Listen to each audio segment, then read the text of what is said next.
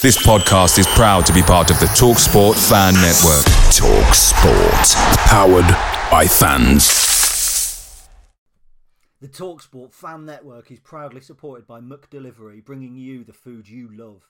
McDelivery brings a top-tier lineup of food right to your door, including my favourite, the quarter pounder with cheese. No matter the result, you'll always be winning with McDelivery, so the only thing left to say is, are you in? Order now on the McDonald's app, and you can also get reward points delivered too, so that ordering today means some tasty rewards for tomorrow. Only via app at participating restaurants, 18 plus, rewards registration required, points only on menu items, delivery fee and terms apply. See mcdonalds.com. The TalkSport Fan Network is proudly teaming up with Free for Mental Health Awareness Week this year. As football fans, we often pride ourselves on knowing everything, from which substitution can turn the game around to the quickest route home to beat the crowds. However, when it comes to discussing feelings with our friends, we might not always feel as confident. That's why we're here to equip you with the right tools so you can reach out to those who can help. If your mates are struggling, let them know that the Samaritans are free to call on 116 123. That's 116 123. They are there to listen without judgment or pressure, 24/7, 365 days of the year. Let's all take a moment to talk more than football.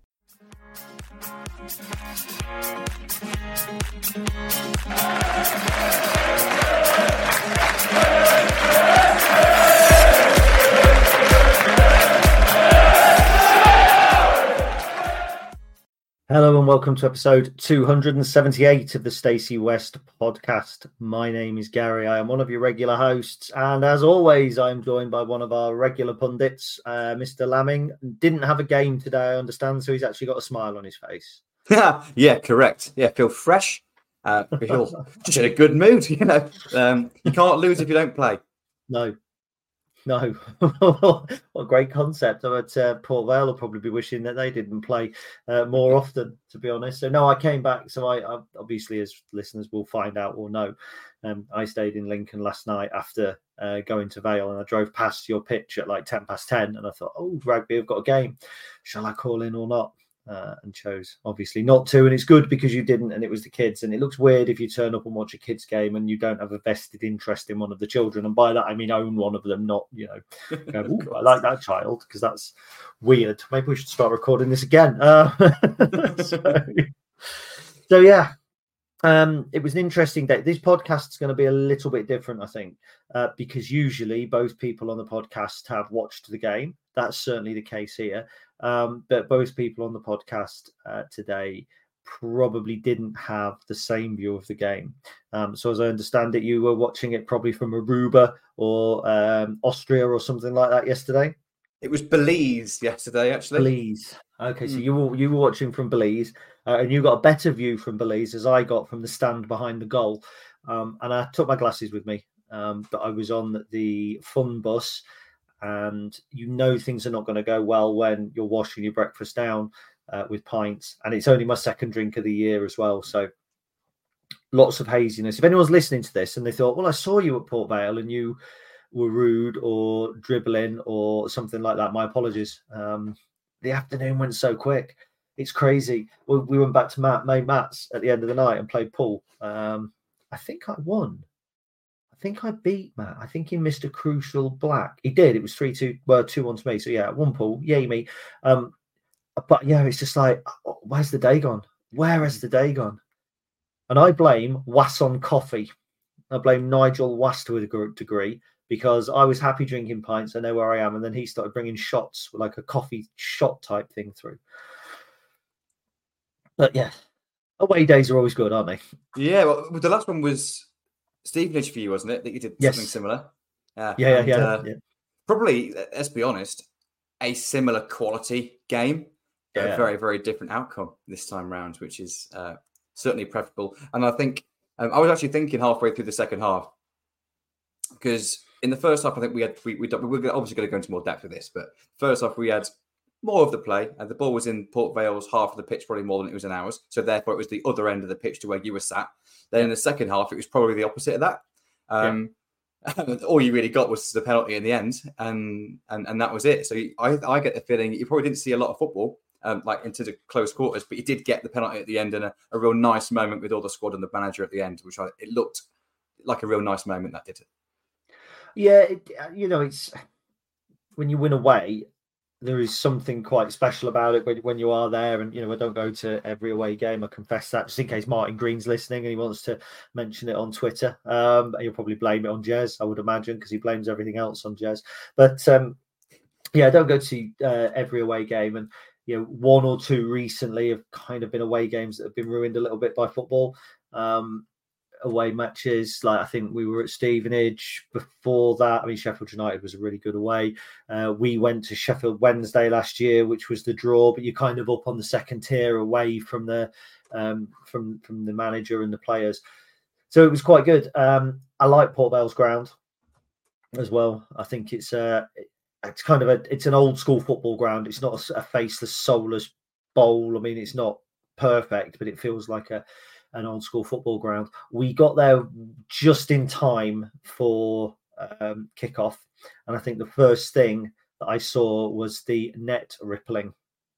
But we'll strip it back first of all. Let's talk about the team selection, because I got on the bus and somebody said Ben House isn't playing, and it felt quite incidental to me at the time. I was more worried about getting a bottle of water and going for a wee. So but it isn't, is it? It's a big thing to get that team news through and kind of look down and think, actually, no Ben House. And you just said off air as well, no Jack Borers, no Ethan Hamilton, no Freddie Draper.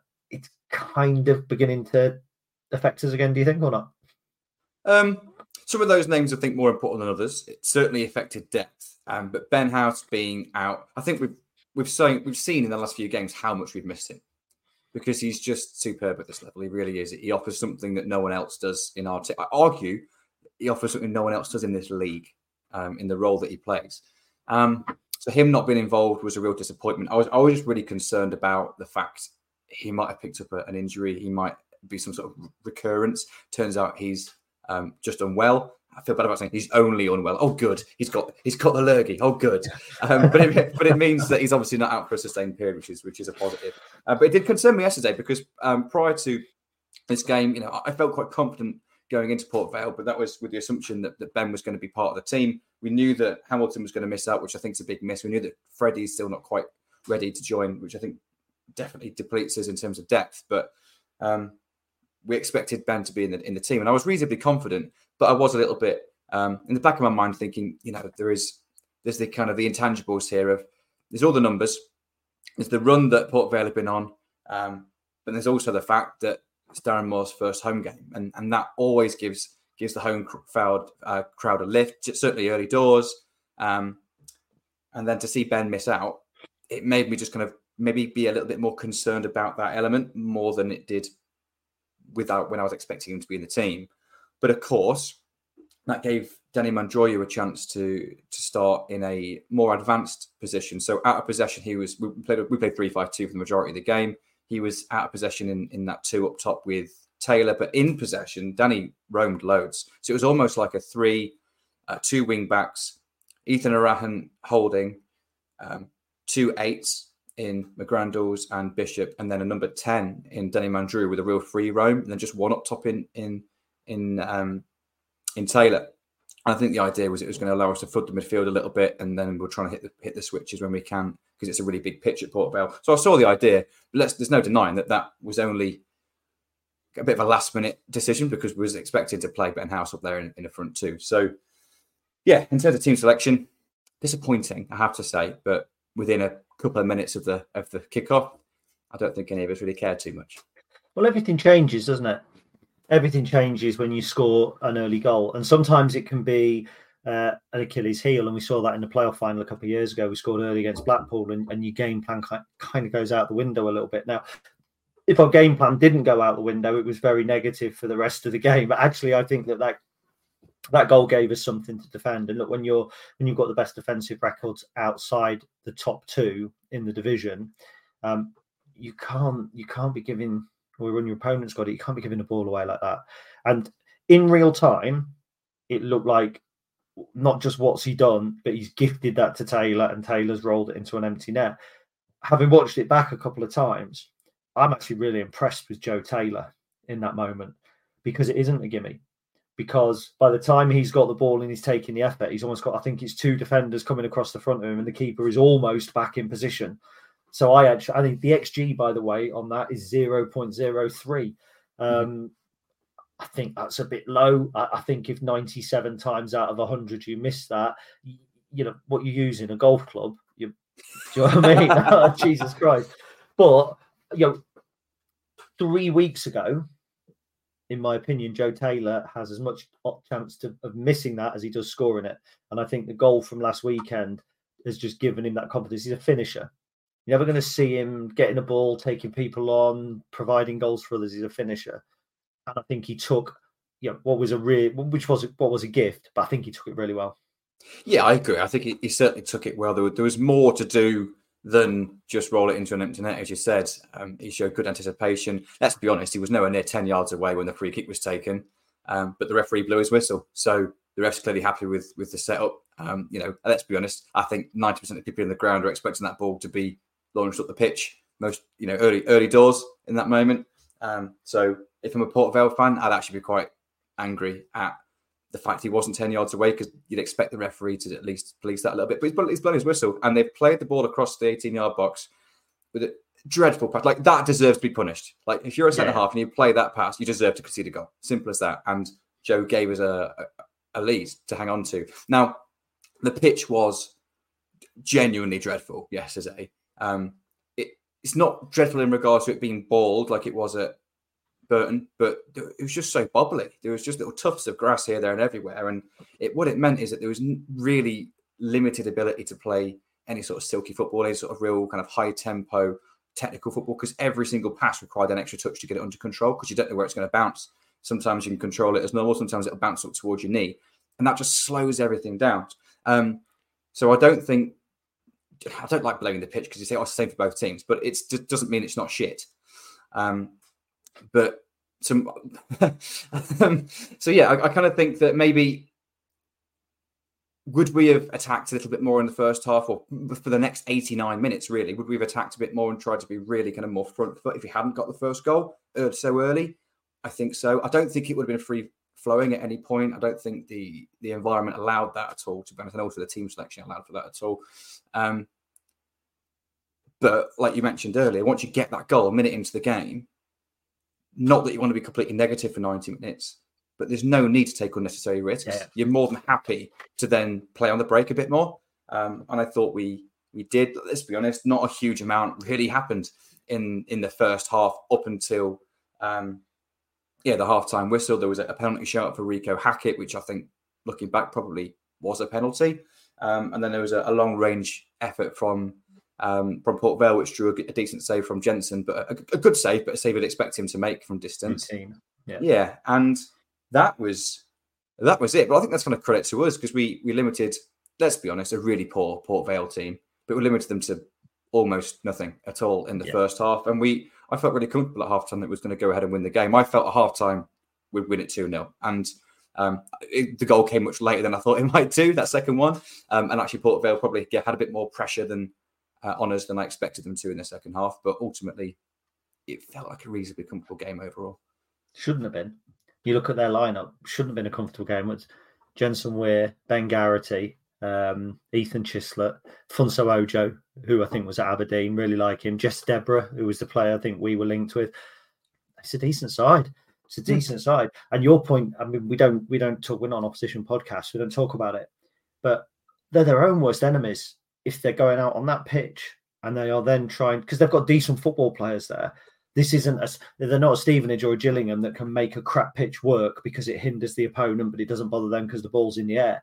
They're not going to go 8 long to James Wilson. He's not a target man. He's a goal scorer. He gets in behind. For me, I'd be really concerned if I was a Port Vale fan. And I know they're only 3 points outside, but Darren Moore's come in. There hasn't been a new manager bounce. You just said it's his first game at home, and within 2 minutes, you've got a centre-back playing the ball across to Taylor, and I know we've covered the goal. If our centre-back does that, he deserves to be taken off at that stage in a game where you need points. It wasn't a mid-table dead rubber. He's seen Taylor come past. Do you know what I mean? He stood looking at him, and like you said, yeah, okay, they might be angry saying he's not 10 yards. but they've taken the free kick. He hasn't taken the free kick with an intention of kicking it against Taylor. Why take that risk in the first minute of the game? Yeah, it's like I say, we're not a Port Vale podcast, but it's just baffling because it's stupid. You know, they're down there. They're down there. They're in a real fight. There's teams down there that are picking up points now that are likely to get themselves out of it. Charlton, I think, are going to improve, but they're one that's still definitely part of it at the moment. Cheltenham, of course, are picking up points much more than Vale are, and obviously we're the benefactor of that kind of good fortune there. But you know, you're coming in to try and play a style of football which that pitch isn't conducive of. And this is the time of the season, if you're a Port Vale fan, we don't care how you play. It's about results. It's about being risk averse. Yeah. He's been there his whole career, hasn't he, Nathan Smith? 330. Yeah. So it's just yeah. I know it's, you know, we're talking about one moment and it's a lapse of concentration, a bad decision in the moment. But you just kind of think, from a Port Vale perspective, you want to keep your fans on side. You want to try and give an element of that new manager bounce. You know, that very first game, you always get behind the new manager, no matter how bad a run you've been on.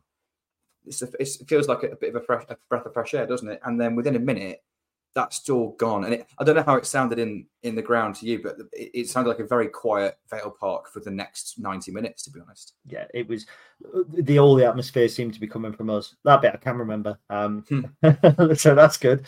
I know that you're always seeing that, you know, football in the library or wherever it goes. And there was an element of that. It didn't feel like there was any belief around the ground at all. There was a few boos ringing out at times, and you know we'll probably fast forward to the penalty at the end, but there's boos ringing out, and those boos aren't ringing out for the referee. They're ringing out for Port Vale and a talented bunch of players, but for me they're going down. I mean, like you said, nothing really happened between the second minute and the 90 minute mark. Not really. I mean, their keeper did their best to give Ted Bishop a goal, which I do remember seeing, and then obviously a good header over from Pordy. But we offered very, very little. We actually looked like a team that have got a couple of injuries. And I don't know whether I don't think it's something to be concerned about, because I think you can take different things into account. You're winning 1-0. It's a crap pitch. The opposition are offering nothing. And they didn't. They were comfortably one of the worst sides that I've seen this season. And okay, people will go, well, we should be putting them to the sword then. But why? You take your 3 points and you move on. And then it comes in.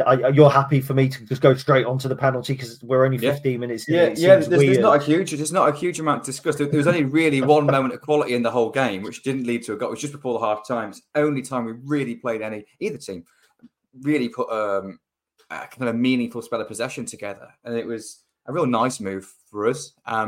So we I think we had started our attack down the right, brought it back to the centre backs, which you do a lot, by the way, and it's by design. I'd like to point that out. It's by design, and then we slow the tempo of the game down, and it's so frustrating. And this isn't a moan, by the way. It's just, and it's not just the Lincoln fans. It's football fans in general. It's so frustrating when people go, "Oh, get it bloody forward, speed it up." Like, yeah, they will. And it was also, I think Mark Home mentioned it because he criticised the move halfway through it and then praised it for the last half of it. Oh, see, that's what happens when you move the ball quickly.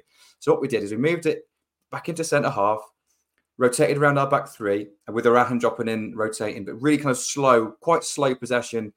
Centre halves literally putting their foot on the ball and stopping play. But the idea behind that is to entice the opposition to come and press you. When you do, a gap appears, and then you can go pass when there's space to play into. So we only were able to play the ball quickly because we went slowly first. And it wasn't a game where that sort of thing happened a lot. But it's just a pet hate of mine. It's just a pet hate of mine where people go, oh, speed it up. Bloody hell, it's so annoying. And then 30 seconds later, see, that's what happens when you speed it up. But you can't have done that unless you enticed the press in the first place. Like those two things are inherently linked together. Oh, it's so frustrating. He's wearing a red shirt and his face is redder than his shirt. He's getting so angry. Yeah, I can see him in a minute just doing the whole smashing the pretty much. That was pretty much the only piece of high quality on the deck football played by either team at any point during the 90 minutes. I think at half time for us, it was a case of right, let's just play on the break now, and we did. We never really strung passes together like that at any point, but neither did Vale. It all became quite desperate for them, didn't it, in the second half? And yeah, there was a good save from Jensen, actually. I think I make a point, which was a little bit of spell of pressure. A bit of fortune as well from Vale perspective, because I think it was O'Connor, I might be wrong, whoever it was, good connection to clear the ball, but cleared it against James Wilson. But then Jensen came out and smelled it really, really well, made a really good save on a one-on-one. But that was literally the only real meaningful chance that Port Vale had. And it wasn't something they really created. It just came from a little bit of pressure, a slightly fortunate or unfortunate clearance, depending on which side you're on, and a good save from Jensen. And then really very little until, you said Ted Bishop had a good opportunity from a gift from the keeper and then a penalty in the last minute. It wasn't a game that really had a huge amount of talking points. I think what it does give us the opportunity to discuss, though, is the bigger picture a little bit. Yeah, I mean, just looking at it, I think it was Mitchell that played the ball into for Wilson. But you said there that they never really came into it, did they? You said it was desperate or whatever, but you never felt that they were going to score. No. It was just nothing. It was just bland. I mean, I said something the other day about it being a football equivalent of Magnolia, or I think I did it in the Port Vale Sentinel, actually, that our football had been the equivalent of Magnolia. And theirs was as well. Now, for the penalty, that was at my end, and I can remember it as well. So we'll talk about that for 20 minutes. I didn't think, looking at it, it was a penalty at the time. And I don't know if that's because I was trying so desperately hard to be objective that I became the other way, because I've watched it back and it's a penalty. I mean, there's no doubt about it. What I will say is Dylan Duffy has done what I want to see a player do in that situation. He's tried to stay on his feet the whole time and has then got the penalty as well. So actually, for me, it was the perfect moment for the referee. And we haven't been talking about the referee because he was incidental in the game. He was just there managing the game. He got nothing. There wasn't any big calls to make, really, but he got nothing particularly wrong. But for me, that was a great example of good refereeing, because Duffy's being fouled and sometimes goes, oh, well, he didn't go down, but he did. The more that happens, that if players are fouled, it's given. I know he went down at the end of the move, but the ref was looking, he was going to give it anyway. Interesting, I think that Ted wanted the penalty as well, didn't he? And Rico wasn't letting him have any of it. I thought that was. I didn't really notice that actually on iFollow at all. I just saw that Rico took it and scored it. I sort of read that in your write up, but I completely missed that yesterday. Didn't seem to be any bad blood after the game or anything. Everyone seems to be quite unified when it went in, didn't they?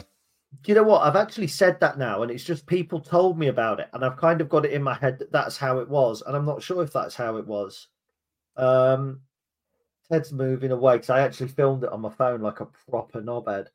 But yeah, I think there was maybe Ted had gone up to him, but it wasn't a kind of a arguing or rock paper scissors or anything like that. I think, but it was nice. The penalties are spread around. We know Rico can take one, Ted can take one, Danny Mandroyu can take one, and penalty 0.74 XG. Our XG for the entire game was 1.18. So actually, up until that point, our XG had been low. Yeah, low. It's been the lowest attacking metrics that we've had for quite some time, actually. But like you say, scoring a goal in the first minute does change your game plan a little bit. Certainly for us when we're so confident defensively. So I'm not here to kind of be super rose tinted and kind of defend it, because I think we were critical under Mark Kennedy at times. We defended it at times as well. I just think, it was just one of those days where we weren't brilliant. They were crap. We did enough to win the game, and let's move on, take the 3 points onwards. And isn't it a pleasure to be able to talk like that? And not a lot happened. It wasn't the most entertaining game, but we still got the win despite not being playing 100%. Whereas earlier in the season, we were playing reasonably well. Or the amount of times I said, we're pretty good in the first 2/3 of the pitch, but we're not getting on the right side of results. And it's just, I prefer this. Just say, I much prefer this. Yeah, I do as well. Now, it was interesting because getting on the bus yesterday morning, one of the first people that we saw was Jack, friend of the podcast, who was talking about the article that I did around the playoffs. Now, we spoke about it last week, and somebody, I think it was one of the Patreons, messaged and just said, I've spent 10, 15 minutes. I absolutely love listening to you two desperately trying to justify the fact that we can get into the playoffs. Which I kind of, I'm like, I get it. I understand it. We're football. We're Lincoln City fans. We still think it's possible. We were saying it a little bit tongue in cheek, I think, at the time last week. Last week, definitely. Yeah, definitely was last week saying it tongue in cheek. I'll be honest, slightly less tongue in cheek now. For those who don't read my match reports, just some stats, because we love a stat. Oh, yes. 2nd of February, Lincoln City, 35 points. Oxford United in the last playoff place, 50 points. That's a 15-point gap on the 2nd of February. Valentine's Day, just because it's a good day to pick, Lincoln 42 points, Oxford 55. So it's still 13-point gap. We're now on the 25th of February. Lincoln City, 48 points, Oxford United, 57. It's down to 9 points. They don't play Tuesday night. We do. Potentially. We've got a game in hand over them. Yep. Potentially 6 points without the game in hand. Next week, they go to Portsmouth and we have Stevenage at home and we have to play Oxford. Is it fair to say, and it sounds silly, but it's actually in our own hands, isn't it? When you look at it like that. It's mad because I put it on Twitter yesterday. Again, a little bit tongue-in-cheek until I looked into other fixtures as well. It wasn't just, look, we're 9 points off. That's it. It's like, we're 9 points off. We've got a genuinely winnable game again on Tuesday night. Yeah. Oxford aren't playing. They've played a game ahead of us already. We're catching up on Tuesday to get the same amount of games played as them. Also, the team that are in 8th and 9th ahead of us play each other on Tuesday night. We've then got the team in 7th, Stevenage, at home on Saturday. So, like, oh my God, like, this time next week, again, stars have to align here, don't they? And as soon as we do drop any points, it's not game over, but I think it's less exciting. I think at the moment we're thinking, well, bloody hell, if it's a big if, but if we do win on Tuesday and we win on Saturday, which we can, there's no denying that we can.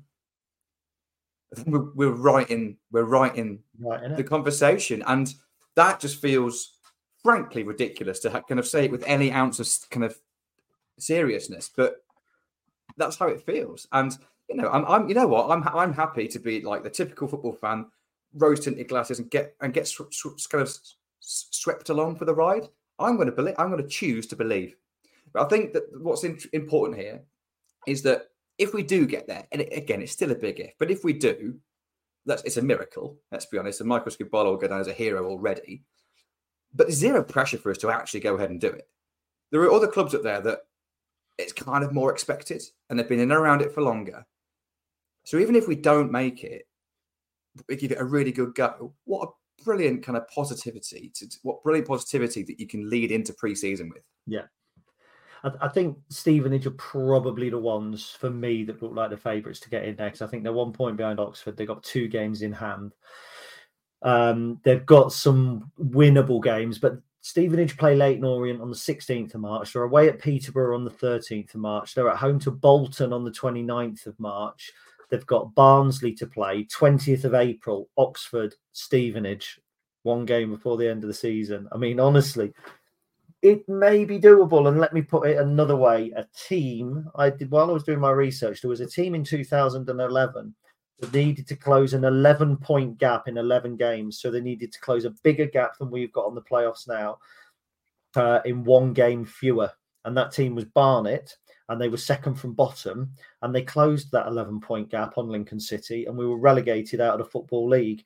So it would be nice to be able to put that to bed by saying we've performed our own massive, huge overhaul.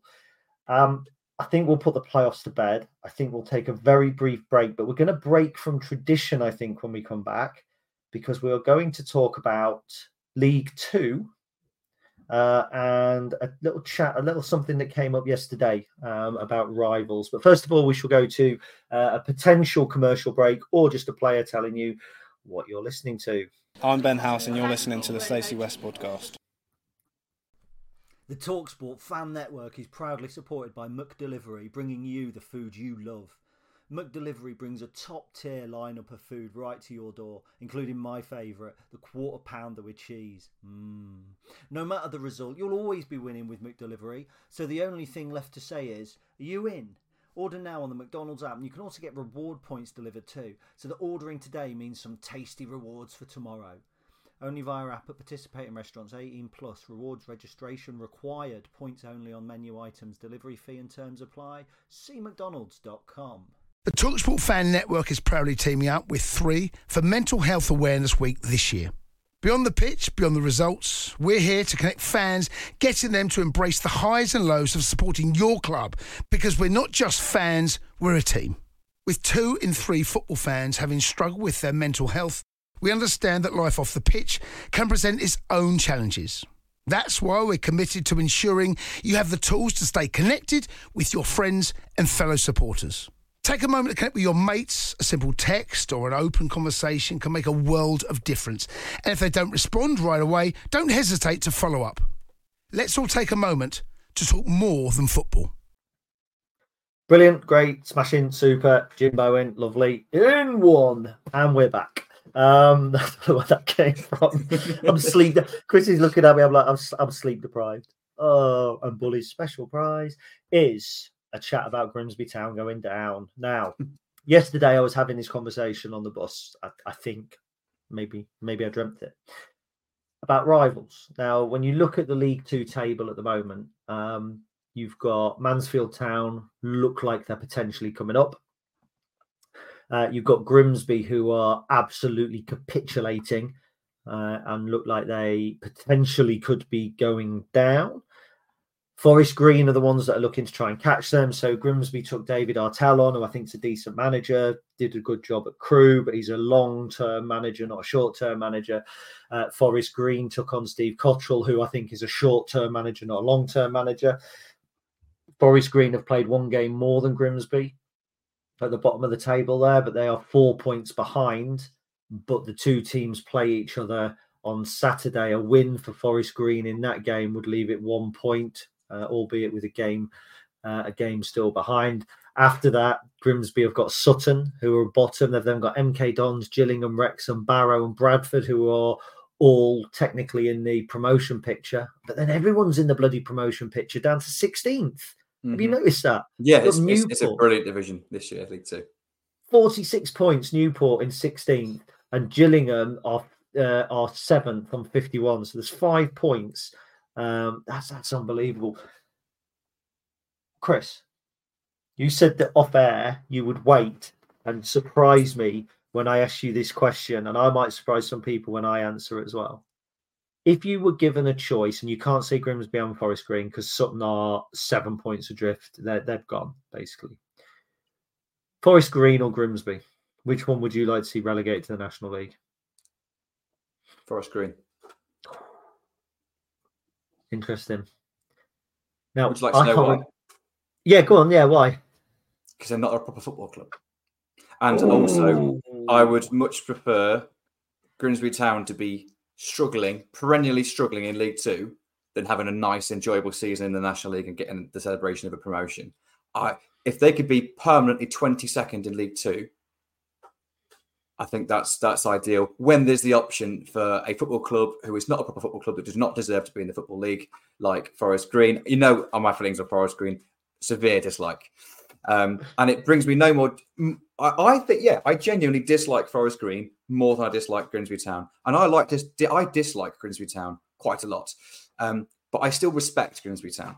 I don't respect Forest Green at all. Apart from their original supporters, who have been there from day dot when they used to play in black and white still.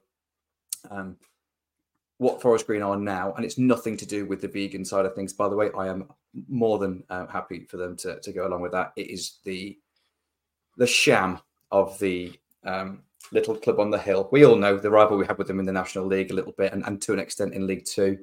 I think that lingers in my mind a little bit, and I have to admit, I was delighted to see them struggle this season in League Two. Absolutely delighted. And I would love nothing more for them to go back down to the National League. So, yeah, that's my opinion. Now, I can't remember what I said to the person on the bus yesterday. I'm pretty sure I plumped for Grimsby. And there's a reason for it. I hate Forest Green. Like you, I hate Forest Green more than I hate Grimsby.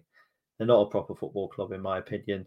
They've been overly inflated up there. I've got no problem with the veganism. I know people take the piss out of that all the time. I've got no issue with that whatsoever. I actually quite partial to a veggie burger myself. We have the Linda McCartney ones here, the mozzarella burgers. Have you had those? Oh, I have not. Full of fat, but they're smashing. I like those a lot.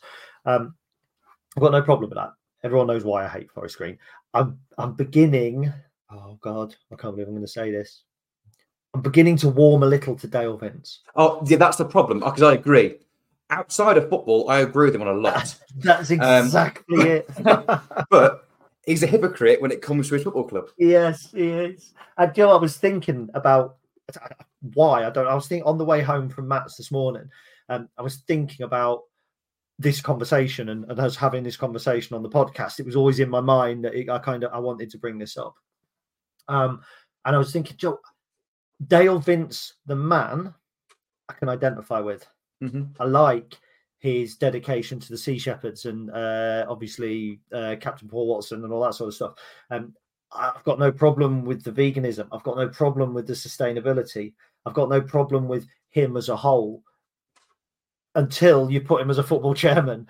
And then I kind of, because people say, oh, look at him, he's a scruffy get, he's this and he's that. I don't care about that at all. If he wants to live an alternative lifestyle, he's a little bit like I think they used to call Billy Bragg a champagne socialist. It feels a little bit like that because he still drives his big cars and he's all that. But I get him, but I despise the club.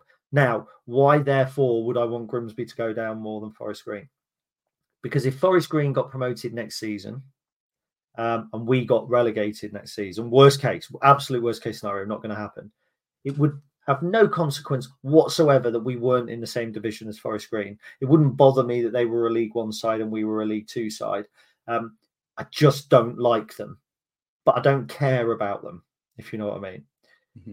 If we were to come down next season and Grimsby were to survive this season and then go up and they were League One and we were League Two, I would hate that. So in my mind, wanting Grimsby to go down is a buffer. If they're National League and we're League One, first of all, we're Lincolnshire's only senior EFL club, which brilliant. I love that. Not just the pride of Lincolnshire, but the only EFL football club in Lincolnshire. But it's the buffer. It's that two divisions. If we have our worst season and they have their best season next year, then we could still only be in the same division. And that's why I wanted Scunthorpe to go down, but I didn't want them to drop out of the National League. If we went up to the Championship, I'd be happy with Grimsby being strugglers in League Two. But the bigger gap between us, the less likely it is that we're going to have to stand toe-to-toe to them as equals, which we're not. We're better. And so I want that to always be the case. So that's my argument. That's a really good argument. I haven't even considered it in that way, to be honest. That's quite convincing, I have to say. For the majority of my life, to be honest, Grimsby Town have always been bigger than us. Yeah. And not obviously in recent history, but for the majority of my lifetime. So it is a real pleasure for that to be on its head. So yeah, of course, any buffer there that kind of preserves that, I think that's a really good Absolutely. Point. I'm reluctant to change my mind, but I very much understand and respect your opinion. Do you know what we should do then? I just really dislike Forest Green more than I dislike Grimsby. So, and I think I have faith that we're not going to get relegated anytime soon. Certainly not in the next couple of years. But your point you make is valid. But you're asking right now, who would I rather go down out of those two options? It would be Forest Green. Now, but just to clarify, I would obviously prefer Grimsby and Forest Green to get relegated and just somehow survive. They're not going to, I don't think. I think they're Forest Green are more likely to pull out of it than them. But yeah, we disagree on something. Yeah, it's an interesting conversation to have, I think. And it kind of plays into that local rivals thing as well, because again, a conversation around the bus was like, look, who might come up, Notts County are up there. I mean, technically they're 13th, but they're still only like 4 points outside the playoffs. So I'd play Notts County and Mansfield, and I don't feel the same as I do towards Grimsby. And for those teams, it's they're not massive rivals, I wouldn't say. There's an element of locality there which creates a good atmosphere because it's an accessible away day for us, and you get a big away crowd which creates a better atmosphere. It's just a bigger and a better game, isn't it, when you play those teams? But it's not a rivalry, in my opinion. But I actually would be quite excited about those teams coming up. And again, provided that we still do better than them. There's no denying that that's the case. But I think to be able to go to have more local away games, bigger away followings. I think we've suffered a little bit this season in terms of home attendance. a little bit, primarily because there's been quite a few teams that haven't brought that many big away followings compared to what we had last season. So the more of that is better for the football club as well. But with Grimsby, it is different. There's no denying that. It's only really them for me. It feels like a genuine rival. And you know what? To an extent, probably just because they're in our league at the moment, and they are just that little bit ahead of us, I would say, is Peterborough. Peterborough, in my mind, have elevated themselves to a bit of a genuine rival. I just find them really irritating. Do you find that they've only elevated themselves to be a bit of a rival because we're in the same division as them? And that actually, if Peterborough were championship, when they were championship, I didn't care about them. And if Mansfield come up, then they like when we won the title, they were the big rival that season, as much as Grimsby. I seem to think that we played the two of them. We drew with quite Mansfield. Close to each other, wasn't it? Yeah. And I mean, okay, Steve Evans kind of made that as well. And it's the same with Notts County. They're a rival when they're in the same division, but not when they're not, if that makes sense. Whereas Grimsby are always a rival. The funny thing is, you go to Grimsby, they say Scunthorpe are their rivals. You go to Notts County, Mansfield, Chesterfield, they're in that kind of corridor. You go to Boston, they don't really, they're nobody's rivals at the minute, are they? Kings Lynn maybe, or some other pub team. But it's actually that's awful. It's not pub team, it's a decent. No, it's all right. I don't particularly like Kings Lynn, so carry on. Okay. Well, no, I'm not. I don't criticise National League North. That's really arrogant. That's the sort of thing that Premier League fans do to League Two fans when they go, "Oh, Accrington are a pub team." So that's really irresponsible of me. But anyway. So it's fascinating. It's interesting who your rivals are, and to finish that, I always remember the 617 banner, "Forever in Our Shadow" or something along those lines, when we were in the ascendancy. And I remember looking at that thinking, I hope that doesn't come back to bite us in the next year or two. And here we are, I think 6 years on now, because I think that was 2018-19. So 5-6 seasons on, it isn't doing. And if they're playing against Dorking and Tamworth next year, it won't be any time after that as well. So up the imps kind of thing. Right. Let's move on to another bit of news that emanated out of the football club this week that has got people sharing a Mirror article of all things, and that is the Golden Share. Now, it's been a little bit controversial. There's been some discussion, I think, on the internet about the Golden Share. It is, in my opinion, something that feels quite important. So we are one of now only 3 clubs, the other 2 being Brentford and Stevenage, that have created the Golden Share. I think it's something that's going to become more regular, more apparent with the slow but definite reformation of football. Would that be fair? Or the I can't really think of the words to describe there, but not the cleanup of football, but with the whole fan-led review, etc., etc. So just to clarify for people, because they may have missed I think you and Charlie chatted a little bit about this on the live podcast that we did on Deadline Day. So just really to touch on what the Golden Share is, just so that people are a little bit more aware. Firstly, it's superbly positive news. It's did stem out from brilliant Tracy Crouch fan-led review that was done post-COVID, with the idea of trying to improve football and protect the long-term sustainability of football. Now, the kind of, when it got to white paper and it's, like you say, it's very slowly starting to become implemented, it got watered down a little bit.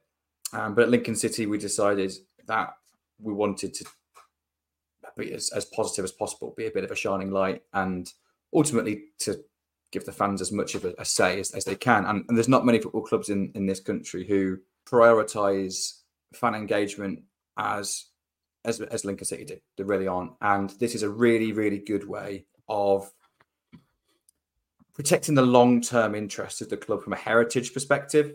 So the idea behind the Golden Share, which we've named the Fans Share, which is going to be held by the Red Imps Community Trust as a separate entity to the club. The idea behind this is it is a particular share which has kind of special powers, really. So I think we all know that, and we all trust that the people that are currently in charge of running this football club are brilliant what they do. Really have the best interest of the football club at heart. I don't think there's any issues in the short-term future. But the idea behind the Golden Share is to protect the long-term future of the football club from a heritage perspective. The idea being anything that really defines Lincoln City as what we are part of this Golden Share. So it avoids things like a new board taking over in 10 years' time and wanting to rename the Stacey West Stand for sponsorship reasons. It prevents them from moving the football club out of Lincoln, for example, prevents them from changing the colour of the shirt, etc., etc. Anything that really would define us as being Lincoln City and really important to our heritage. Just to clarify, it would prevent them from doing it if the Red Imps Community Trust disagreed with it. Correct. Yeah, absolutely. So the idea would be is the board can't just do it. As much as at the moment as in the current structure of the football club, things like the fan advisory board are consulted. There is very much a consultation process in terms of these decisions. Fans are very much part of it. There's always loads of kind of questionnaires and polls going out to us, aren't there, about various things. We only have to go back recently to look at the influence we had on picking the new badge that's going to be in for next season. That's not required. So many clubs would just do it without any consultation at all. So I think we sometimes take a little bit for granted the access and the influence we have right now. And I think it's worth bearing in mind that can be taken away at a moment's notice if we did get a new board that, didn't have the same kind of priorities, I suppose, as this board does. And what would happen in the future if the board come along and say, right, we're going to play in green now, the Red Imps Community Trust can basically say, no, we're not, basically. And sorry, but you, when you say the Red Imps Community Trust say that isn't just saying one person from the Red Imps Community Trust, is it? That would be a wider discussion with everybody who's a member of the trust. That's absolutely right, yeah. And if you're unaware, every person that has a season ticket is automatically a member of the trust. So if you have a season ticket, so that's around 6,000 or so people as it currently stands, then that's the bare minimum of it, who would have a say in that. And I think let's be honest, if a board came in and said, right, we're going to play in green from now on, every single one of those 6,000 season ticket holders and members of the trust would say, no, we're not. And ultimately, that would mean that when Cardiff changed from blue to red, if they had this set up in place at that time, quite simply, the fans would have a bigger voice and it wouldn't have happened. And we've only got to see the power that fans have. We've only seen recently what's happened in Germany. There's a real unification of fans across multiple clubs. It's not just like one club.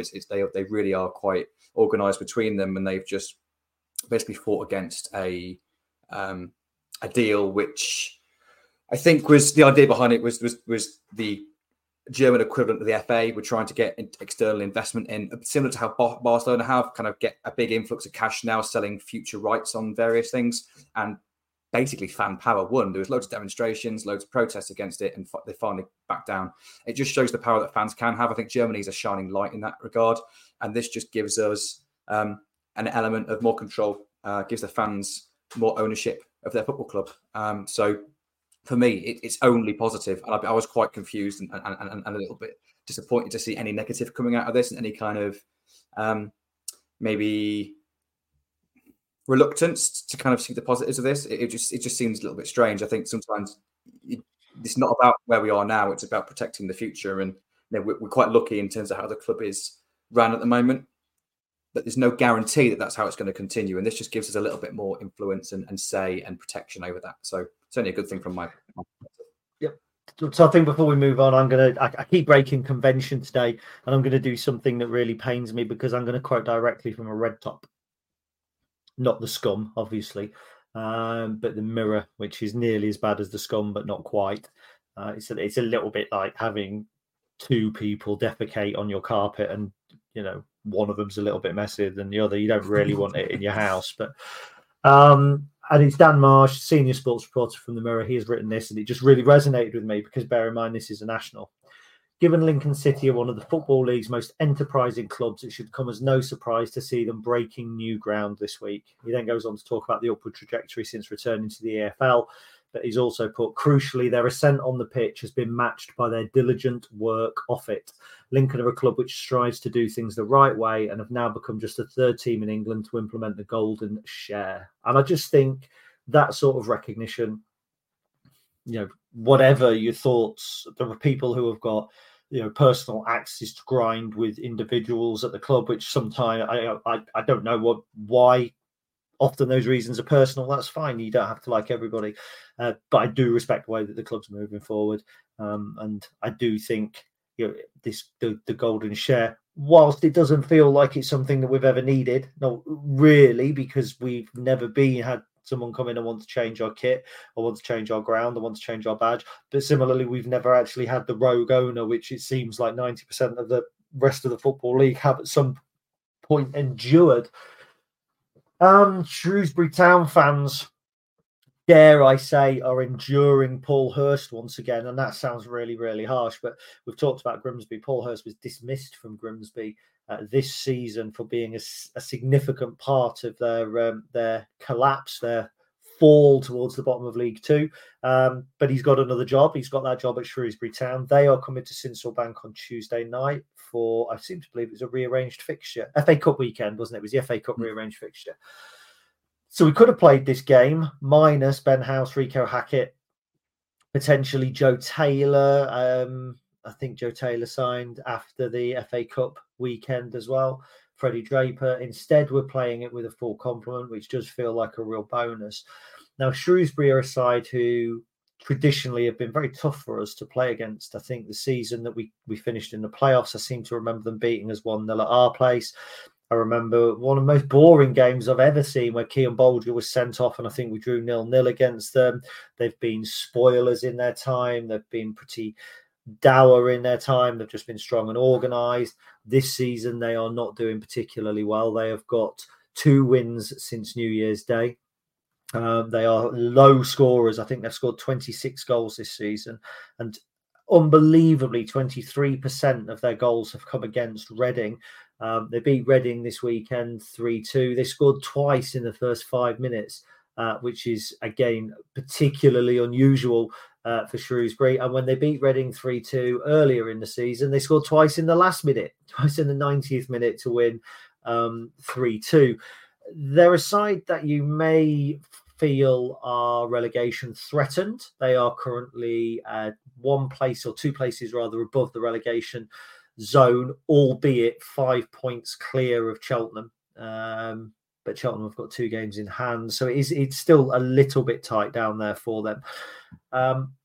We are talking to Ollie from Salopcast, but that's the royal we, not the Chris and I. Charlie will be doing it, and he won't have that preview ready for this podcast, so you can get that on YouTube. So instead, you're going to have to listen to the dulcet tones of Mr. Lamming telling you, and I'm going to put this very succinctly, why he thinks Shrewsbury are, dare I say shit, but why we should really win the game on Tuesday night. Yeah, I think the second part of that is the most important, is that why we should be going into this confident that we can win this, rather than saying that why Shrewsbury are particularly poor. So that, in terms of points returns, since Hurst has come in, they've actually picked up a decent number of points. Like you said, they've 2 wins, 2 losses, 2 draws in the 6 games that he's been in charge so far, which is, of course, 8 points from 6 games. They only got 3 points from the previous 7 games, winning 1, but that against a dour Fleetwood at the time, losing every one of the other 6. There's been a big change in their system. They've gone from being a back 3 side for the whole season up until Hurst has come into a back 4 side. The structure ahead of that is always interesting. Is always a little bit less important, in my opinion. But whether you're defending with 3 centre backs or 2 is quite a big shift in regard to how the rest of that sets. So there's been a definite improvement under Paul Hurst in regards to results. There has been an improvement in regards to goal scoring, even if maybe chance creation hasn't been significantly improved. I mentioned they're not the best scorers in the league. They're actually quite low in regards to goals scored. I think they might be the lowest this season in 24th for goals, 22nd for XG. So goal scoring is a real challenge for them. So there are some, of course there are, underlying numbers that I'm going to share with you all. Of course. Sometimes, of course. Now, sometimes when there's a new manager coming in, you can sometimes think, particularly after January, you can kind of think, well, maybe it's kind of a new team now, so that these numbers are less important now. So, for example, outs are probably much less important looking at when you're analysing the whole season, because how we play under Michael Shrewsbury is now significantly different to how it was under Mark Kennedy, and the underlying numbers from that point are very, very different than the average. But for Shrewsbury, they've had a very inactive January, to be honest. Only brought in a couple of players, recalled one from loan. Tom Bloxham came in back off loan from Morecambe. He's been back into the side. They signed a Dowu from Waterford, a central midfielder, and Jack Hinchy came in on loan from Brighton. That's it in January. So they're quite a quiet January. And of course, they didn't sign a striker. They actually loaned a striker out. Max Matter, who they signed from Ireland, has gone back on loan to Ireland after not really hitting the ground running here at all. So I think actually in terms of, well, what do these numbers tell us? You can read a little bit into this because it's pretty much the same squad. Now, there are a couple of notable changes since Paul Hurst has come in, and that's, I would argue, Shrewsbury's two of their better players, and probably two genuinely good players for League One in Jordan Shipley and Tom Bayliss. I think they're two really good players. Jordan Shipley was playing left wing back in a 5, but he's now playing left wing in a 4-2-3-1. He's much more higher up the pitch, and Tom Bayliss is playing in the number 10 role rather than a deep line playmaker role. So they're two most creative players are now playing higher up the pitch, which I think has definitely improved them to an extent. But Shrewsbury Town are 24th for goals scored in the league, 22nd for XG. They're actually 16th for goals against, but 22nd for XG against. So in my head, I had them as almost a slightly worse version than us in regard to reasonably solid defensively, not the best going forward, but actually they're pretty poor defensively as well in terms of the underlying numbers, which surprised me. They've got the 21st most, so the third lowest, fourth lowest shots per 90. But this is a really interesting stat. 54% of their shots, and bear in mind they're only taking just under 9 shots a game. 54% of them are headers, which means they're only averaging 4.6 shots a game with their feet.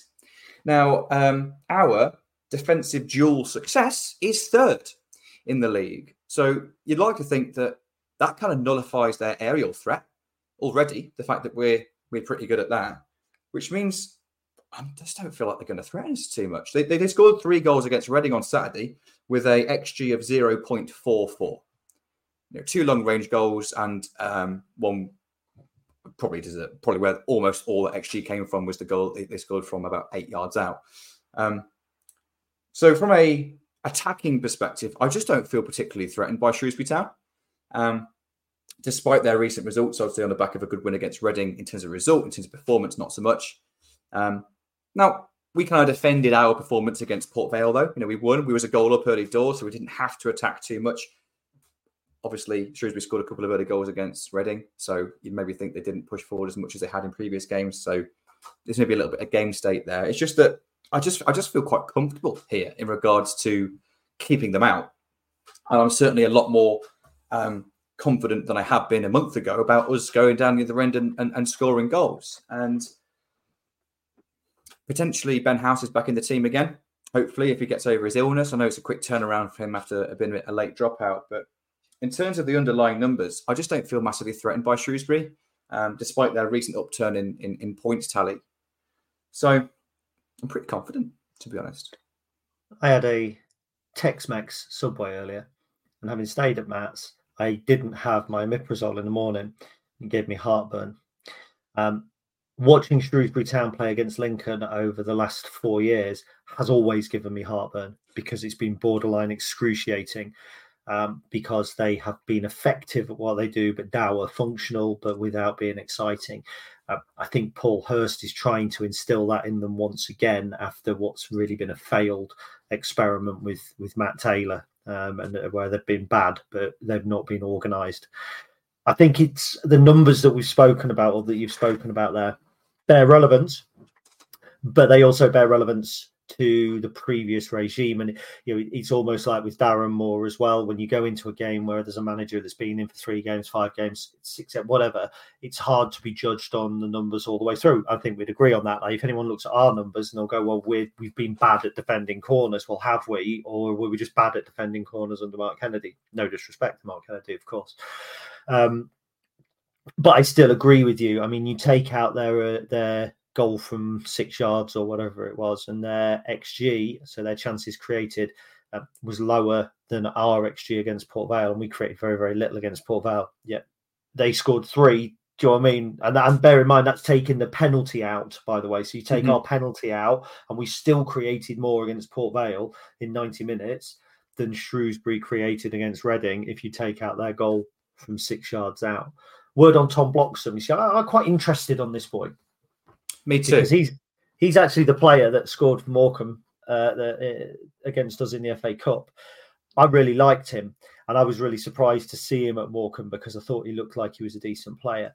There's another lad in the Shrewsbury team who I don't like, but he's a good player, and that's Daniel Udo, because he smashed Jacko in the face a couple of years ago off the ball and never got punished for it, or with an elbow in an aerial duel or something. He's got 7 goals now. So what they scored 26, he scored almost 30% of their goals, give or take.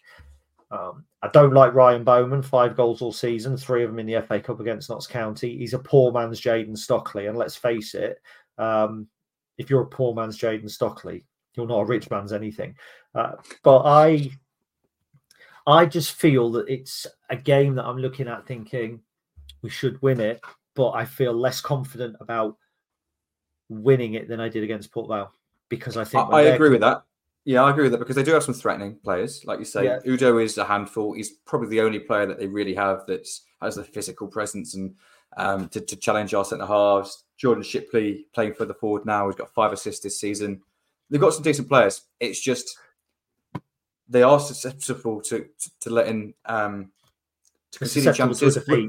Well, yeah, they're that as well. They're susceptible to conceding chances, which surprised me when looking into these stats, because I always felt that their big issues was goal scoring. But for them to be 22nd in XG against, that really surprised me, bearing in mind that we are 2nd in the league for XG against. And we are the 2nd best team in terms of the quality of chances we concede. That's a huge difference. That's a huge, huge, huge difference. So, yeah, they've got a bit of a threat. But, yeah, I think the nervousness comes because we've actually got something to play for now. A couple of games ago, it almost felt like, yeah, exactly, because we didn't really seriously think that was the case. That game against Exeter, I said on the podcast, that first half had a very end of season feel to it against Exeter. I think looking back, it was more kind of 2 half-decent teams cancelling each other out rather than being a poor game of football. But there wasn't a huge amount of intensity to it. It didn't feel like there was a huge amount riding on it. It looked like just 2 mid-table teams that were never going to be troubled either side. A couple of games later, we've got a bit of something to play for here. And every game just feels a bit more important now. And I think because of that, you've got more to lose, haven't you? And maybe that's where that comes from. I think the other thing to note is Aaron Pierre is out. He's one of their bigger players. He came off injured against Reading, just reading that Paul Hurst says that he'll be out for a few weeks. And Daniel Udo didn't play on Saturday. Yeah. So Ryan Bowman came in and Udo was out injured. So whether he'll be back for Tuesday or not, I don't know. That would give me a little bit more confidence. Not because those 2 players are crucial to everything that they do, but because it's just where you start having to shuffle things around a little bit. It just has that knock-on effect, doesn't it? We've seen it does. Where we've put 11 out who you think that's a decent 11, but it's not the 11 that's been playing the last 10 games. And so I think it has that little bit of a knock-on effect. But it'll be interesting. It's a game where we've got 2 massive games this week. And there's no doubt in that. And all this crazy talk of playoffs, which is great fun. I love it. But it's a pipe dream. But that's what football's about. People say you couldn't write a script like this and all that sort of thing. And, to be 15 points outside the playoffs on the 1st of February and potentially 6 on the 28th of February. Massive. That would be massive. And if you're only 6 points behind, it doesn't seem so pie in the sky, does it? And like you say, teams have got to play each other. You still got Orient to play Stevenage and all that sort of stuff. It's just nice. It's nice to be in this position. It's nice to know that we are not going to be looking down. And that was a fear, wasn't it, for you and I think, in January, certainly after the Blackpool game, you think, we've got Derby and Peterborough. If we don't pick up results against them, we're going to be looking down. And we're not. We're not looking down. We're comfortable. Yeah, I think January was interesting because I had confidence that we could pull ourselves away from it and everything would be okay. I think we knew the underlying reasons as to why we were struggling. But we hadn't done it yet. We hadn't had the evidence yet. We felt we knew we were going to be all right, but we didn't know. We hadn't seen it. And now we've seen it. And full of confidence now. And just quickly on Shrewsbury, I think this is going to be a very, very different game than it was on Saturday against Port Vale. Probably against a similar opponent. But I think how we beat them is very, very different. I think we win this game by being patient. They have the lowest average possession in the league. Obviously, we're not massively high in that list, but theirs is the lowest. And I think we've improved in our in-possession play. It can always be polished, of course, but I like to think that we are going to be better on the ball than them, for them, certainly in the first 2/3 of the pitch.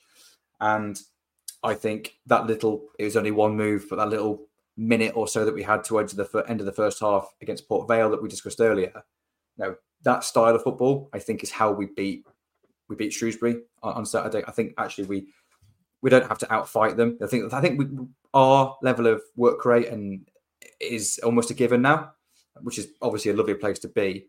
I think we beat Shrewsbury Town by being better footballers, by being a better technical team than they are. Sometimes that isn't enough. Sometimes that sort of team actually comes out on the wrong side of results because they don't always have that other end of it. But I think this particular game on Tuesday, it's a game where if we're on form with our in-possession play, then I think we can be reasonably comfortable here.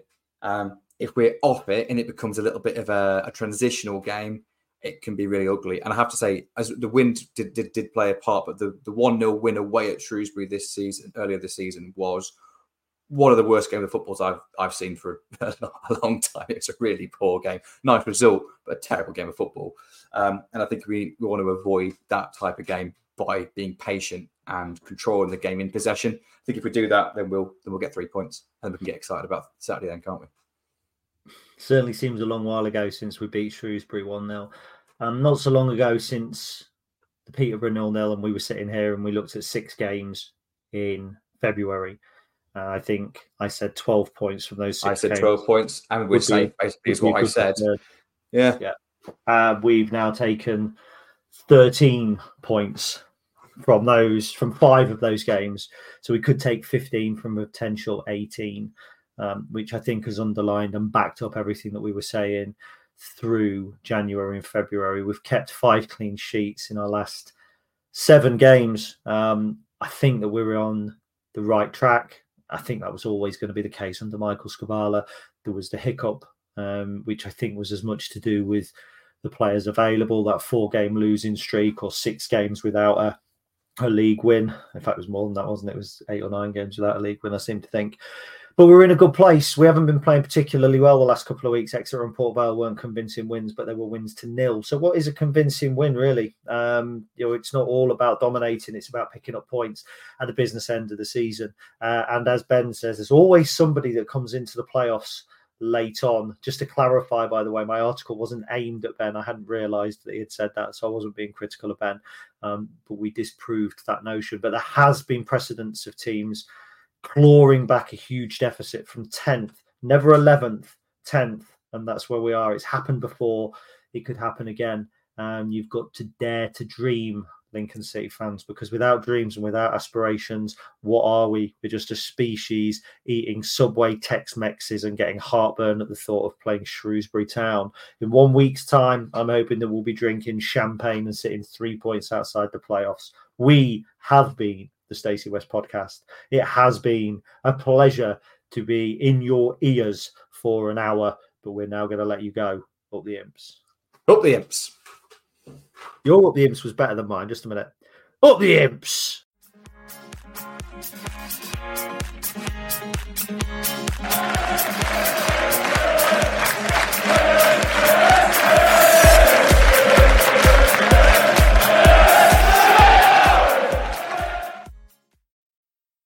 The TalkSport Fan Network is proudly teaming up with Free for Mental Health Awareness Week this year. As football fans, we often pride ourselves on knowing everything, from which substitution can turn the game around to the quickest route home to beat the crowds. However, when it comes to discussing feelings with our friends, we might not always feel as confident. That's why we're here to equip you with the right tools so you can reach out to those who can help. If your mates are struggling, let them know that the Samaritans are free to call on 116 123. That's 116 123. They are there to listen without judgment or pressure, 24/7, 365 days of the year. Let's all take a moment to talk more than football.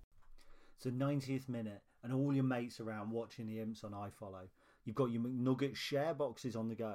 Your mate's already got booked for double dipping, but then you steal the last nugget, snatching all 3 points. Perfect. Order McDelivery now on the McDonald's app. You in? At participating restaurants, 18 plus, serving times, delivery fee and terms apply. See mcdonalds.com. This podcast is proud to be part of the TalkSport Fan Network. TalkSport. Powered by fans.